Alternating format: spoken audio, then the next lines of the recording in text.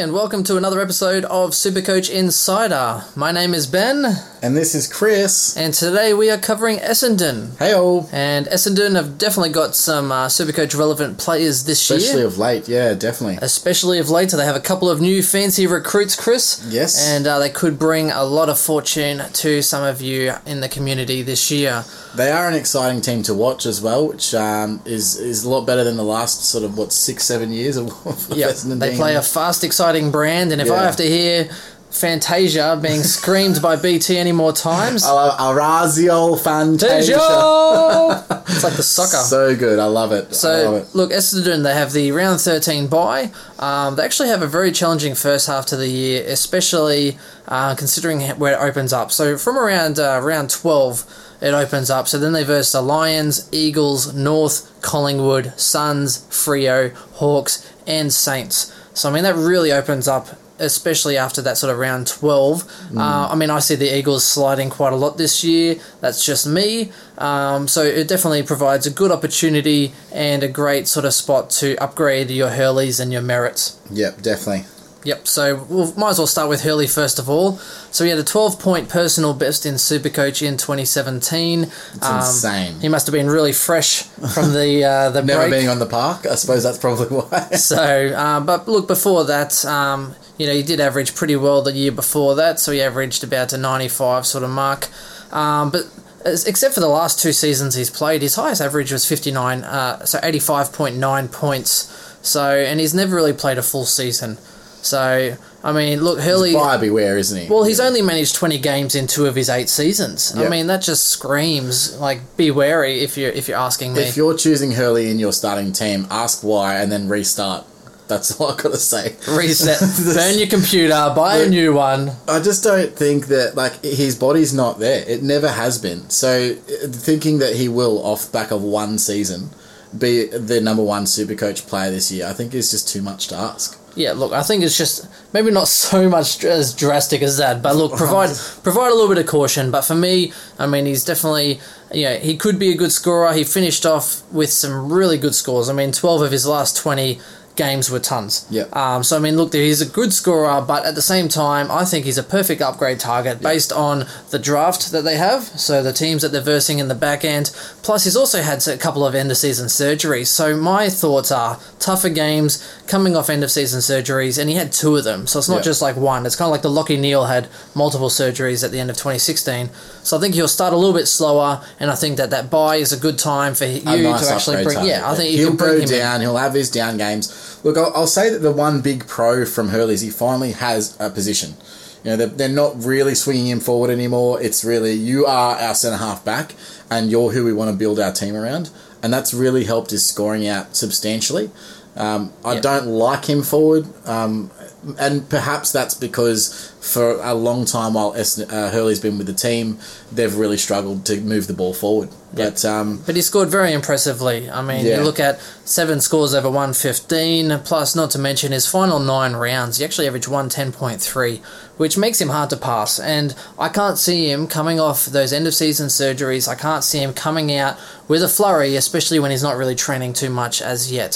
So I think for me, he provides the perfect upgrade target, and I think you couldn't go much wrong with that. So I mean, he had end-of-season wrist and hip surgery, so he's been restricted until a round 12 special, and he's been on a restricted program until the start of this year. So for me, he is a wait and purchase at the opportune time. Excellent. And look, there's also been big talk, I think, after his definitely best year, a year where I thought that he would go down because of all the influx in Joe Watson coming back, etc. I thought Merritt was not an option last year, but he 100% proved me wrong.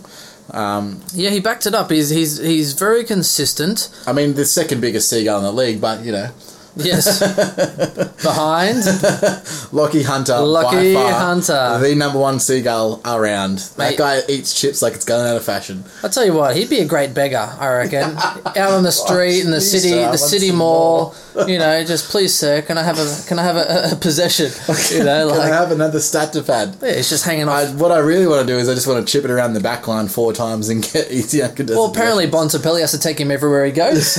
That's true. Just hanging off his pockets, mate. So I love watching him play because the seagull never fails to disappoint. So that's a running joke. The seagull, the biggest seagull, Lockie Hunter. But Jeez, yes, the also Birdman. they do use merit. So here's the thing. Yes, he is a bit of a seagull.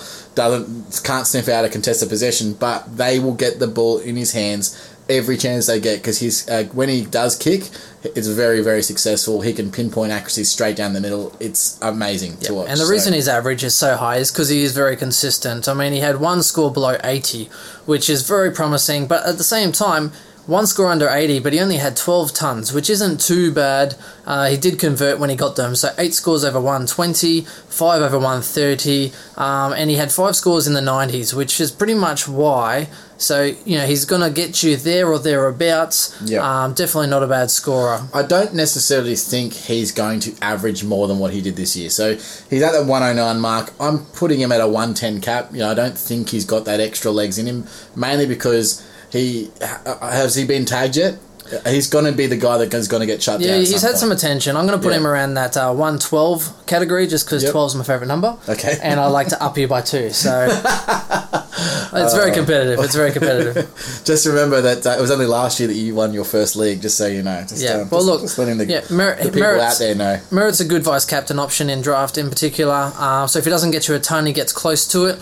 He's young, he's durable, which is a plus. But like I said, at the back end, I mean, there was only a time where he had 1 ton in his last 5 games. So you take those aside, he actually did really well for most of the season and then kind of tailored away a little bit. Yeah. And look, at the end of the day, again, he's priced around that same price point that you're getting your Sloan, which beautiful vice-captain option, or your Crouch. Pendles is 20k cheaper. So you're not really going to get value out of him, even if he's going to go to 112. It's just not worth it. Chris, you've had your Collingwood post. So it's not all about Pendles. Everyone but Pendles is just 20k more or 20k less, or Pendles is 15k more. Well, what I'm saying is Pendles. Well, what do you see about Heppel? Because a lot of people chose Heppel last year. I know. And started off with a bang. He actually underperformed last year. So he's got a lot more to give, I think. And, first year is a really standout captain. Job's not there anymore. It's going to be Heppel leading by example. I think he's awesome when he's on. Unreal to watch too. I think he reminds me a lot of you, Chris, to be honest. I mean, not your hairstyle, because your hair's really short and aging. Didn't he cut his hair off? No, that was a joke. It was his brother. Oh, okay, cool. No, but the reason he reminds me of you is because he can't convert. I mean, if you look at his scores, right, so he had 12 tons, okay, but out of those 12, he only had 3 scores that were 120 or more. So he gets on the park, he scores you 100, but the problem is he doesn't convert, he doesn't sort of lap that up, he doesn't take advantage when he's ahead, he doesn't really get those really big scores that you want from a premium. Yeah. And I think that's his biggest fault. Maybe that's just because he came back, but he really only gets you around that 104.1, or that sort of low 100 mark as far as average. And look, I mean, you take Job as a perfect example. I think they play very similar style of football, hard at it, hard nosed, can get the ball in and around the packs, really respected. The problem is the output at the end of the day. If he's a 105, 110 player, great. Job did that for most of his career. Fantastic. And he had that 1 year where he went really big within the Brownlow year, 2012. Yeah, Heppel shows he's really capped around that 105. Yeah. And I don't see him getting much more on that. Unless he can start actually capitalising on his good games, I think he's always going to be sort of capped just that 100, 105 sort of player. Yeah, people love, for some reason, just think that he's going to have a breakout. And I don't know why the reason is. If someone can explain to me why they think he is, other than just a gut feel, fantastic. But there's no evidence to support him having a breakout.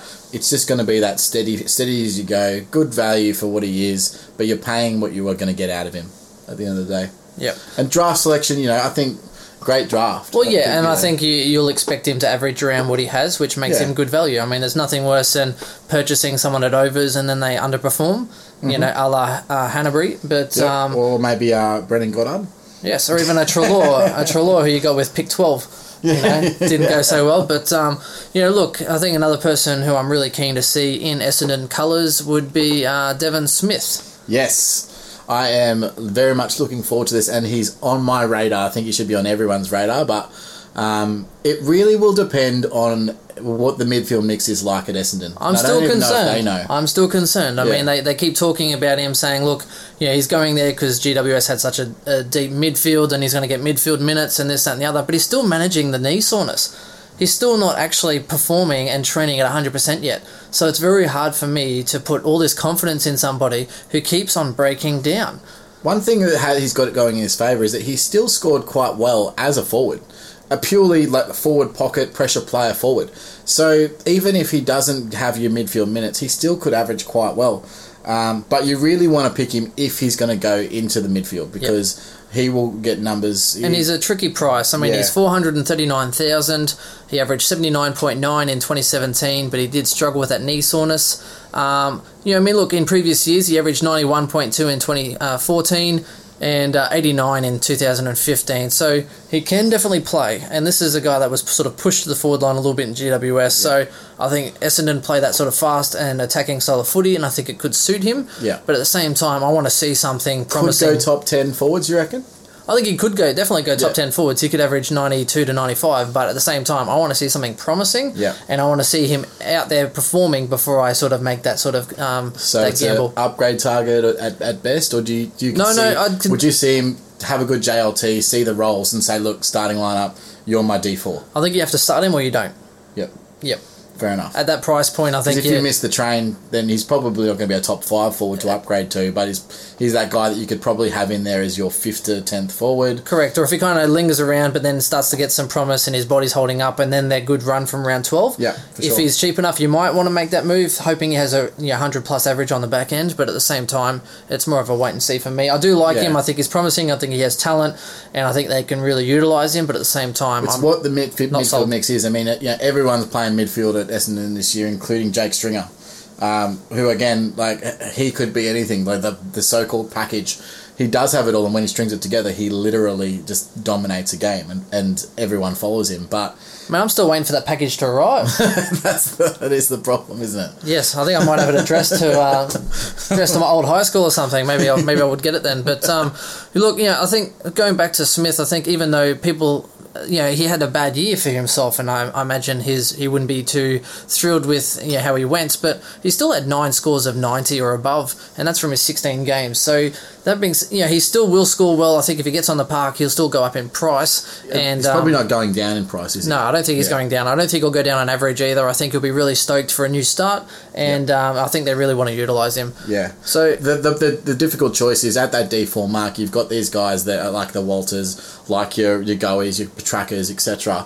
They're all touted for midfield time, and that's the one you want to choose in your F4. Yeah, don't blindly believe anything people say. Make sure you wait and see some evidence, and then see who's lined up in that team at the same time, and then kind of try and make a good educated guess would be my... Yeah, there might be a few people, and this is going to be really testy, but there's that round 2 trades. After round 2, once the dust has settled, people are actually playing in their real roles.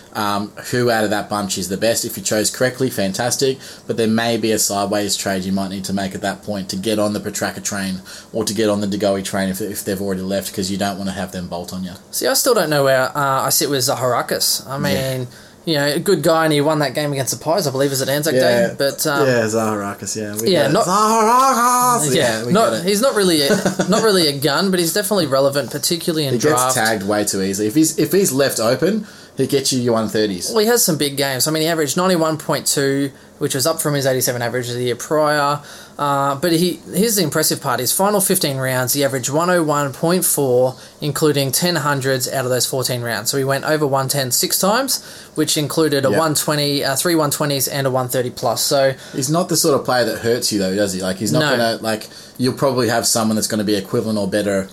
At the same time, I don't know in draft if I want to pick him at a 91 average. Yeah. He's a good player that you wouldn't mind sort of on the back end of your list, but at the same time, he could really easily go and push back down to a mid-80 average. I don't see him... Well, he could be your last midfielder. He could be a bench spot as well. Yeah. But he's not someone that you say, Zaharakis this year, because, again... What does the midfield look like at Essendon? Yeah, he has potential, but again, wait and see how they shape up. Maybe it opens him up, maybe it doesn't, and there's no way to tell. Well, his average is really inflated by his back end, which, again, the back end's promising, but at the same time, I want to see how he starts. Yeah, most definitely. And so next we'll go with Bell Paper Chambers, Yes. Mr. Band-Aid himself.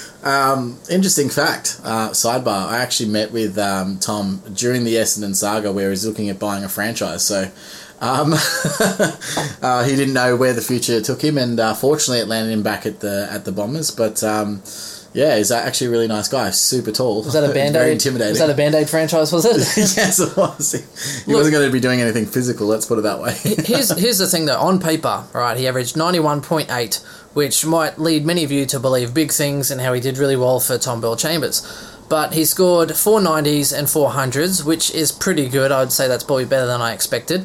And but he also had a lot of low scores. He had a 57, a 58, and a 48, pretty much in a very much like yo-yo year. And I think the lack of games that he didn't play a full season, so I think the smaller games with some games or something. Yeah, and some of those big games really inflated it out. Particularly his last 2 rounds, where he scored a 128 and a 150.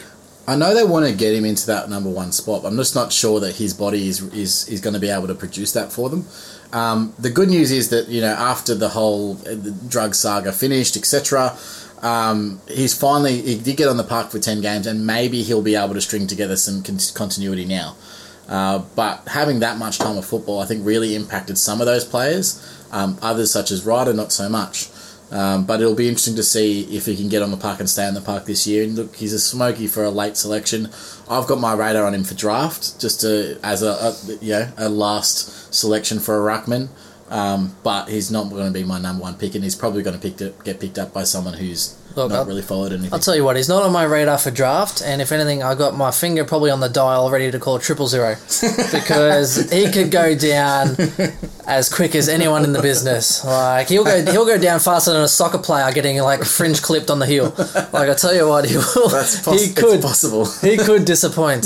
For me, I try to stay away. I look forward to the day where I literally draft in Tom Bell Chambers just to piss you off, and he hits up like 120. No, you'd probably hurt me more picking up a Yo and he gets a 150 against me one week. Yo's in my team, bro. Don't get on the Yo train. So speaking of one person, I don't know. Like he's a funny one for me. I like him, but he's tall and gangly, and he takes big marks. But that Mo, just I don't know if I could support someone that looks like that. It's his hipster, bro. It's fine.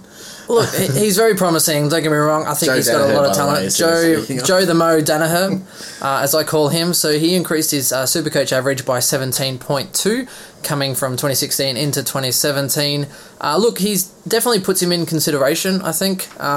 More of a draft selection than standard for my liking, but the sky is the limit. So if he gets more delivery into that forward line, which he should, and the general improvement that he will have, I think there could be good things in the year of 2018 for Joe the Mo Danaher. Look, I put Joe in a category that I put a lot of key forwards into. He's going to have really good games. He's going to have some real average games.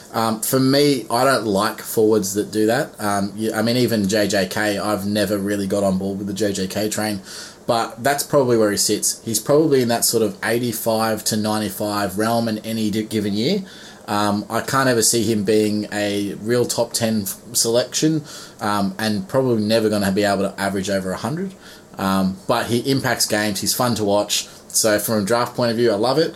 I just don't really see him going crazy. Even last year, I think he was very close to the Coleman at one stage, and he was very close. He did well. He kicked probably as many behinds as he did goals. Yeah, but he did spend a little bit of time in the midfield as well, like tapping down. So got some impressive goals running through.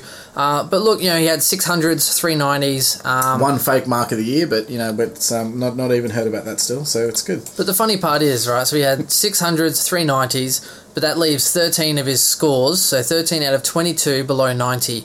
Which means that there's definitely room to improve. But if you're looking at... improvement comes from the whole squad. The whole squad's got to improve. I think he's got the talent maybe to push that 95 barrier, but that's about it. But with 2/3 of his scores below 90, I don't see him in standard for me. No, definitely not. Definitely a draft selection.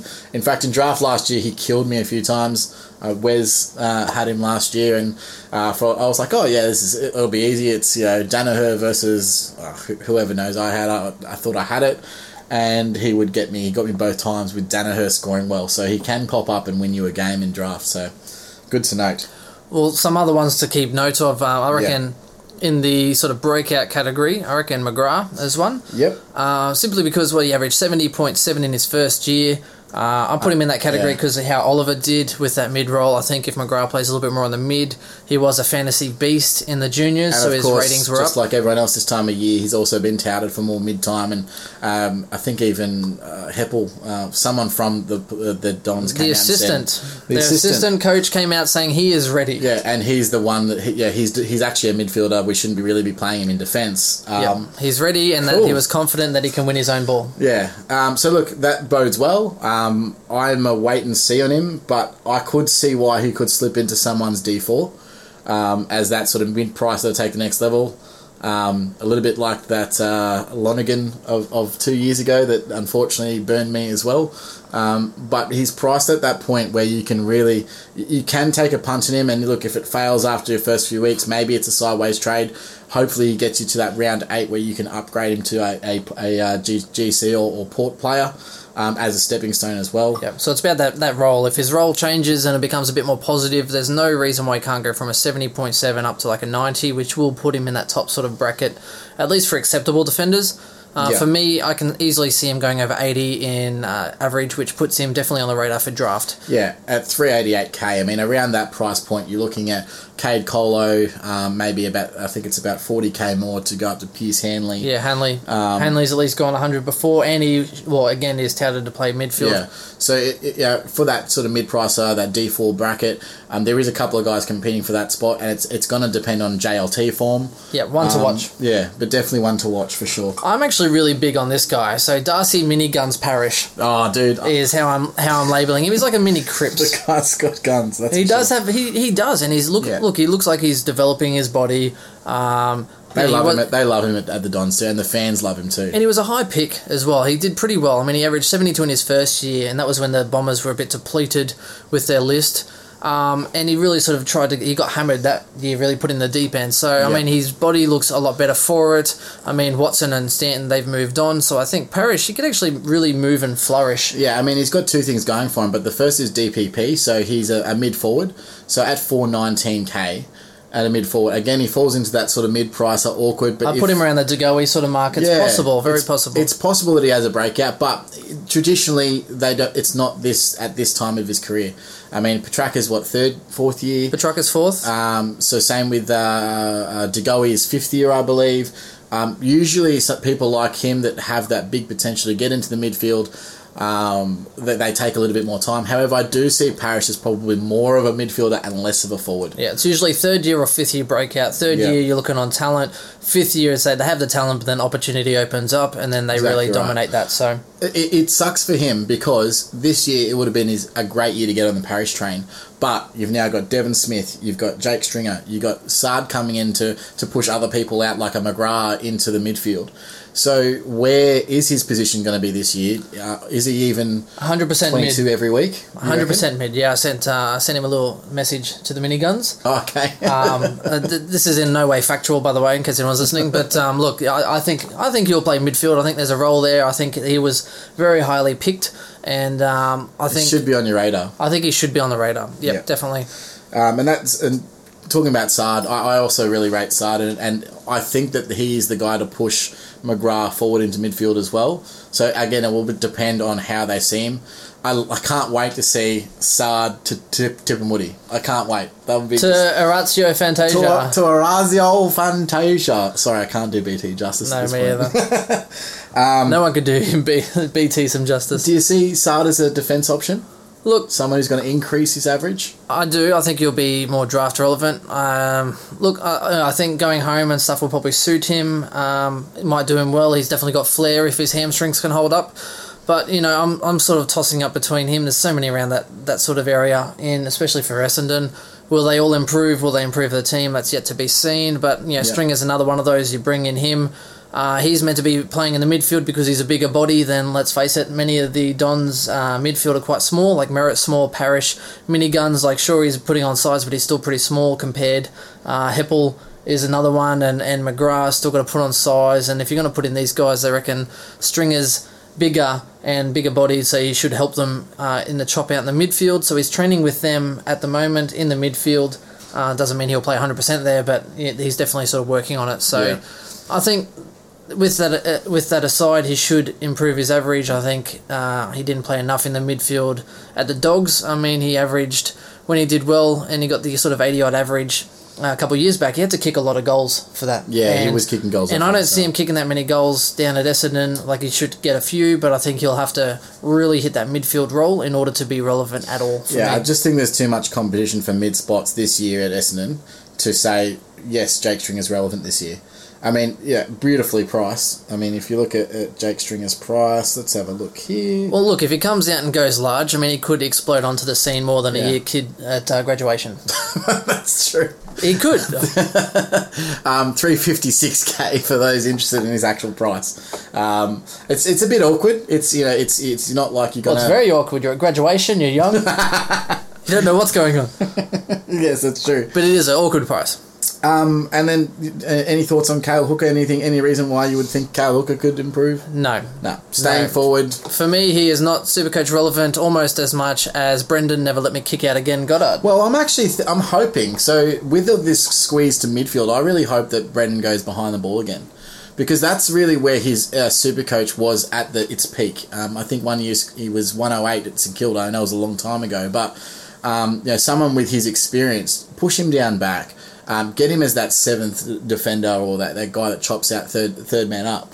Well, he's averaged around 100 for years. Yeah. Many, many, many years. And every year I think he's going to drop. He still holds that high 90, low 100 sort of average, which just burns you.